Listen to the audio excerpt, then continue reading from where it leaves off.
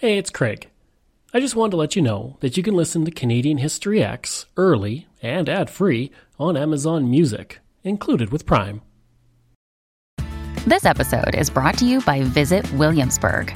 In Williamsburg, Virginia, there's never too much of a good thing. Whether you're a foodie, a golfer, a history buff, a shopaholic, an outdoor enthusiast, or a thrill seeker, you'll find what you came for here and more. So ask yourself, what is it you want? Discover Williamsburg and plan your trip at visitwilliamsburg.com. Hey, it's Ryan Reynolds, and I'm here with Keith, co-star of my upcoming film, If, only in theaters May 17th. Do you want to tell people the big news? All right, I'll do it. Sign up now and you'll get unlimited for $15 a month and 6 months of Paramount Plus Essential Plan on us. MintMobile.com/switch. Upfront payment of $45 equivalent to $15 per month. Unlimited over 40 gigabytes per month. Face lower speeds. Videos at 480p. Active Mint customers by 531.24 get 6 months of Paramount Plus Essential Plan. Auto renews after 6 months. Offer ends May 31st, 2024. Separate Paramount Plus registration required. Terms and conditions apply if rated PG. Greetings and welcome to another episode of Canadian History X. Before I begin, I want to say thank you to Doug Campbell and Reg W., my two newest patrons. I also want to say you should check out the Two Idiots podcast, which is a fantastic podcast from two Canadians who look at our culture in a variety of ways. And I was also on that podcast just a few weeks ago, and I had a great time, so check it out. If you like, you can support my podcast for only $3 a month. Just go to patreon.com/CanadaEHX. You can also donate to the podcast by going to CanadaEHX.com and clicking Donate. Don't forget, I have two other podcasts out there, Pucks and Cups, and From John to Justin. Both these podcasts are now reaching the end of their run, and I have two new podcasts coming along in May and June. One is about the First World War and Canada's role in it, and the second is about the Transcontinental Railway. So, I'll be doing more information about those as they get nearer. Today I'm looking at the history of Prince George, British Columbia. And as usual, when I look at the history of a community, I'm not going to be doing a chronological history, but more looking at the various aspects of the history that I find interesting. So, let's begin.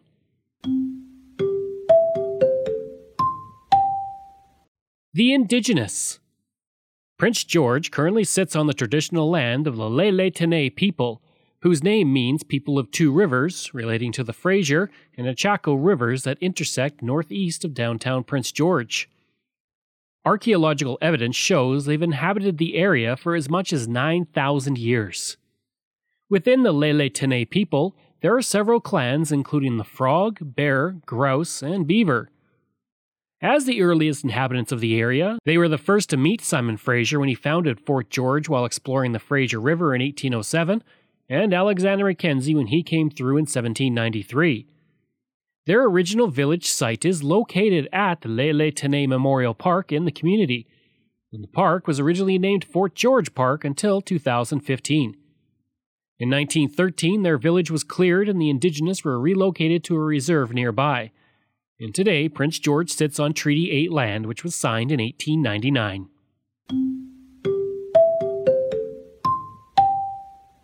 Fort George. The origin of Prince George comes from the Northwest Company, the company that established a trading post called Fort George in 1807. Simon Fraser, who I mentioned founded the fort, named it in honor of King George III. Fort George would continue to operate throughout the 1800s and was an important part of the fur trade in the northern portion of British Columbia, although Fort St. James tended to be the main trading post for the area. The fort would continue to be important locally, but was ignored provincially and nationally for some time. Even when the Collins Overland Telegraph Trail was built in 1865 to 1867, it bypassed Fort George completely. Things would begin to change in the early 1900s, and Fort George would see its name changed and its importance increase throughout the new century.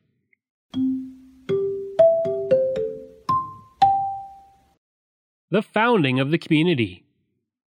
In 1903, Fort George would see the arrival of the Grand Trunk Pacific Railway, or at least rumors that the railroad would be arriving.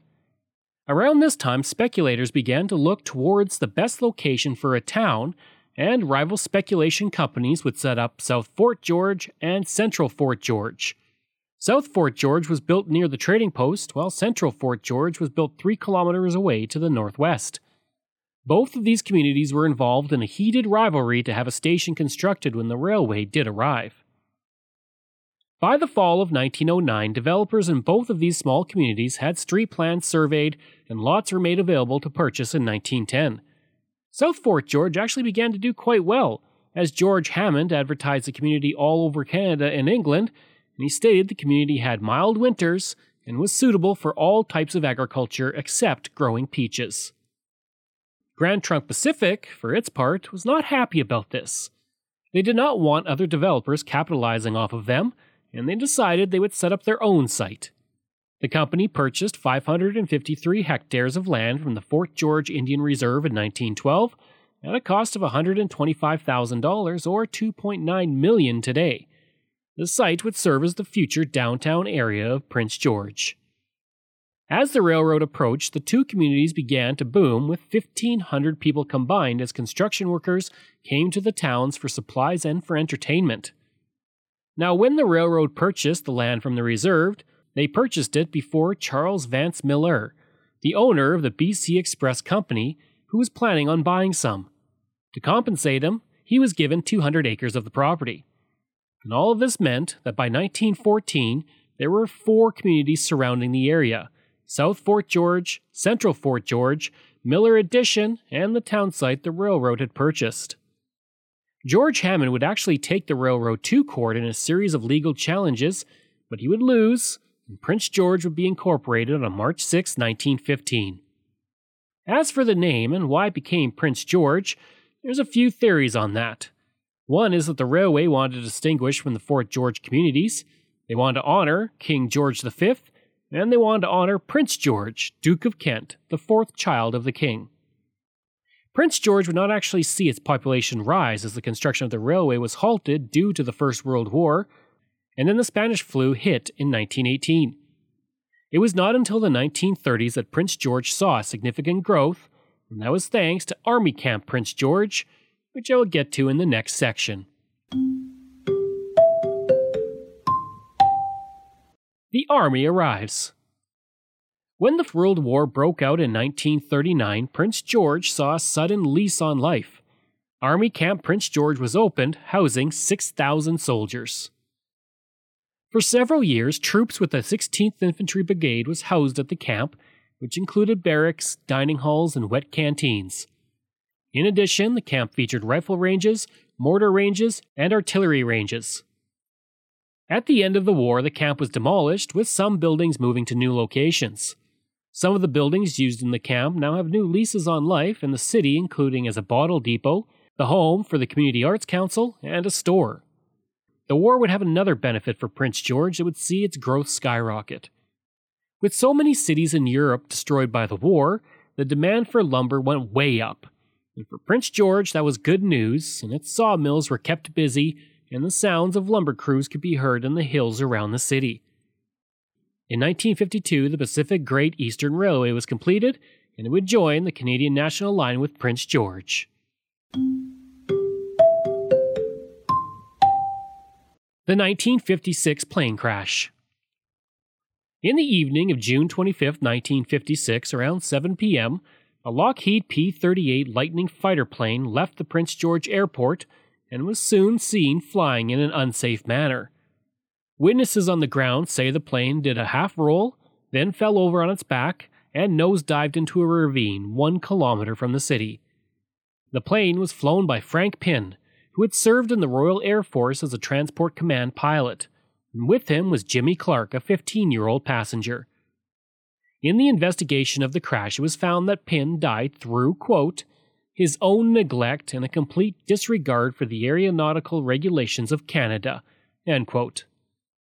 Testimony would reveal that Pinn had been drinking just prior to the flight, and many felt that he was unfit to fly. The inquest found that Pinn was flying far below the 1,000-foot minimum level, reaching as low as 150 feet in some cases. He had then passed over the airport, and witnesses said he approached the administrative building at a height of no more than 20 feet. Many were surprised by the actions of Pinn, who had over 4,000 hours of flying experience and had flown over 20 different types of planes.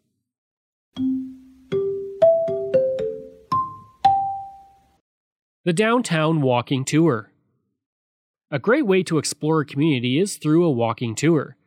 Not only do you get some great exercise, you also discover the history of the community firsthand. Prince George has a walking tour available through their website, and that allows you to see the history of the city. I'll go through some of the more notable places you can see on the tour.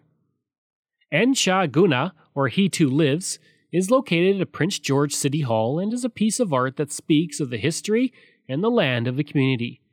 Made by two indigenous artists, it is a canoe carved out of a cottonwood tree, which was placed on the site in 2012. And on the art piece, there are 11 life-sized regional fish showcased.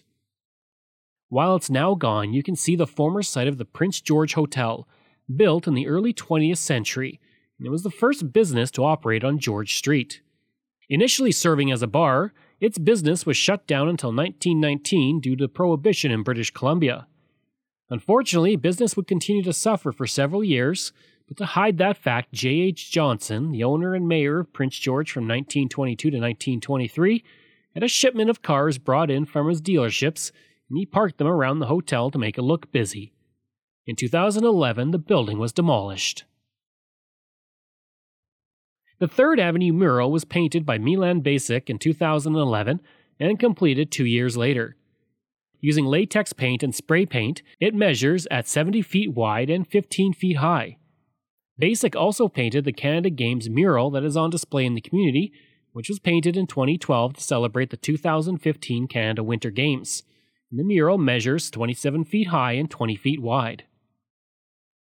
Built in 1948 in an Art Deco style with a rounded entry and evenly spaced windows, Mason's Cafe on 3rd Avenue still operates in the city.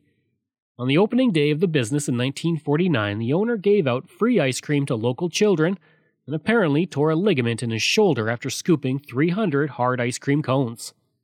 Today, it is Mason's Steak and Chops, and it has been selected by En Route magazine as one of the best restaurants in all of Canada. The Corliss House on 4th Avenue was built in 1917 and is one of the few remaining historic houses in the city. Owned by Richard Corliss, who worked for the Sandiford Undertakers at the time, he suddenly found himself in charge of the business when the Sandiford family fled during the Spanish flu. Tom Corliss, his son, who was 11 years old at the time, would drive a Ford Model T ambulance to pick up the bodies of the deceased. The family continued to operate the business until 1936, and they moved out of the house in 1947. Another day is here, and you're ready for it. What to wear? Check. Breakfast, lunch, and dinner? Check. Planning for what's next and how to save for it? That's where Bank of America can help. For your financial to-dos, Bank of America has experts ready to help get you closer to your goals. Get started at one of our local financial centers or 24/7 in our mobile banking app. Find a location near you at bankofamerica.com/talktous. What would you like the power to do? Mobile banking requires downloading the app and is only available for select devices. Message and data rates may apply. Bank of America N.A., member FDIC. When you need mealtime inspiration, it's worth shopping Kroger, where you'll find over 30,000 mouth-watering choices that excite your inner foodie. And no matter what tasty choice you make, you'll enjoy our everyday low prices, plus extra ways to save, like digital coupons worth over $600 each week. You can also save up to $1 off per gallon at the pump with fuel points. More savings and more inspiring flavors make shopping Kroger worth it every time. Kroger, fresh for everyone. Fuel restrictions apply.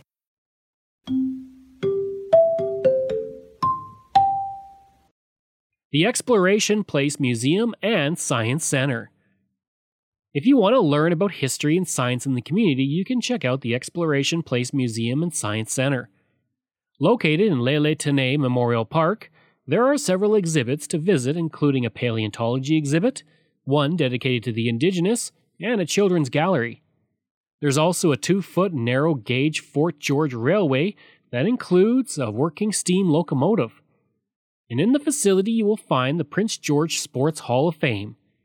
So far, the Hall of Fame has inducted 75 individuals across 24 sports, including the Prince George Mohawks that won the Senior A Provincial Championship 4 times in 6 years in the 1970s, as well as several NHL players such as Jason LaBarbera and Darcy Rhoda.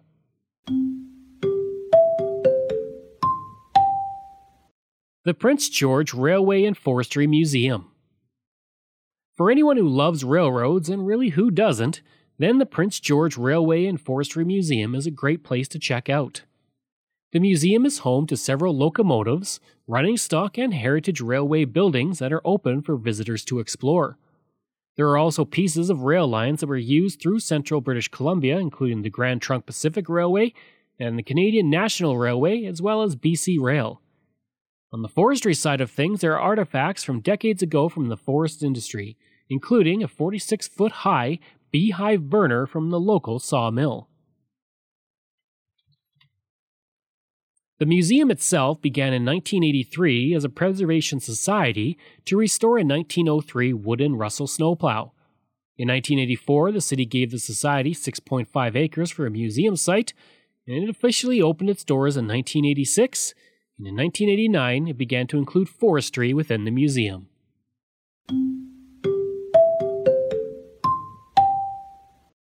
The Queen visits. If you listen to a few of my local history podcasts, one thing I love is covering when someone famous comes to a community. For Prince George, on August 17, 1994, one of the most famous individuals in the world arrived, Queen Elizabeth II. She was on hand to open the University of Northern British Columbia, and she would tell the huge gathered crowd, quote, "The concept of this university is no less exciting than the land in which it is set. You are fortunate to learn and teach in such a matchless setting." End quote. She would also paraphrase the Lord of the Rings, stating, quote, "This is the hour of the northern people, when we arise from our quiet forest to shake towers and councils of the great." End quote. And now I'm sure a moment that all of us have been waiting for, Your Majesty.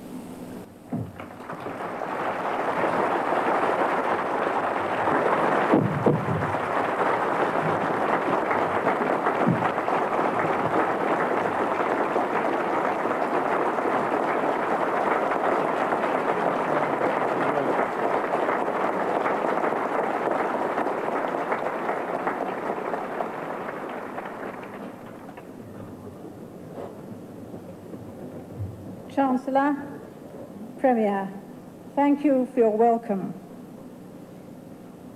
I was told that I was to see a spectacular campus here at the University of Northern British Columbia.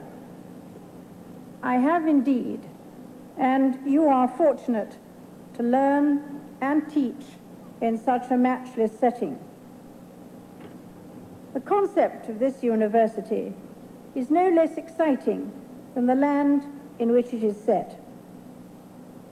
To create a new university with operations stretching throughout northern British Columbia requires vision and courage.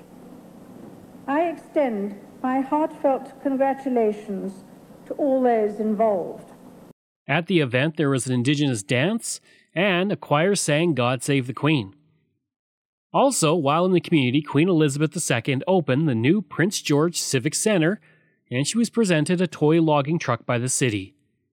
Of course, this was not the only visit to Prince George by a member of the royal family. In 1983, Prince Charles and Princess Diana were in the community as well.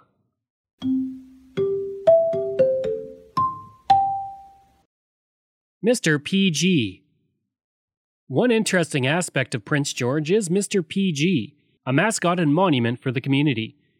Built in 1960, it was originally created to serve as a symbol of the importance of the forestry industry in the city.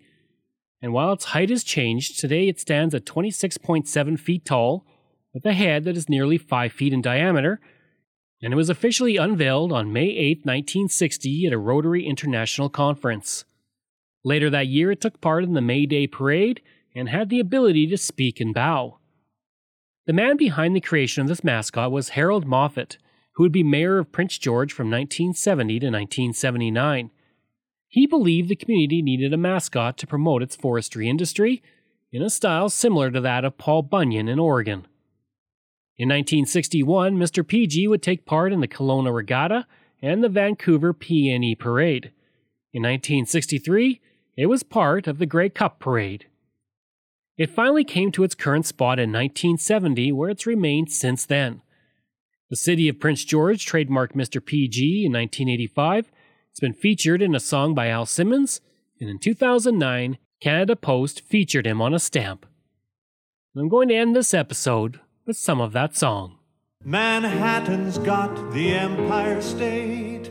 Frisco's got its Golden Gate. Paris has the Eiffel Tower. Big Ben chimes each London hour. China's famous for its wall. India, the Taj Mahal. The CN Tower may be tall, but Mr. PG tops them all. Mr. PG, Mr. PG. In Prince George, British Columbia, tourist dollars were fleeting. So years ago, I'll have you know, they had a town hall meeting. They needed something distinctive, something novel, something new, to make the tourists stop a while instead of just passing through. I hope you enjoyed that episode, and if you did, please leave a rating and review. If you like, you can reach me through email at craig@canadaehx.com. You can also visit my website where you'll find hundreds of articles on Canada's history as well as all my podcast episodes. Just go to canadaehx.com. And don't forget, you can support the podcast through Patreon. There are multiple tiers to choose from, all with great benefits. You can support the podcast for as little as $3 a month, just like all of these wonderful patrons have, and I apologize if I mispronounce any names. Doug Campbell, Reg W., Deborah Carlson, Francis Helbling, Randall McCallum, Diane Wade, Lorianne Kirby, Gary Dolovich, Nick Zinri, Shannon Marshall, Clinton Martinez, Dimitri Chauve, Aaron O'Hara Myers, Robert Dunseith, Todd Casey, Catherine Roy, Luke S., J.P. Bear, Jason Hall, Phil Maynard, and Iris Gray. If you want, you can find me on Facebook. Just go to facebook.com/CanadianHistoryX. You can find me on Twitter. My handle is Craig Baird, CraigBeard. And you can find me on Instagram. Just go to Bairdo37. Thanks. We'll see you again next time.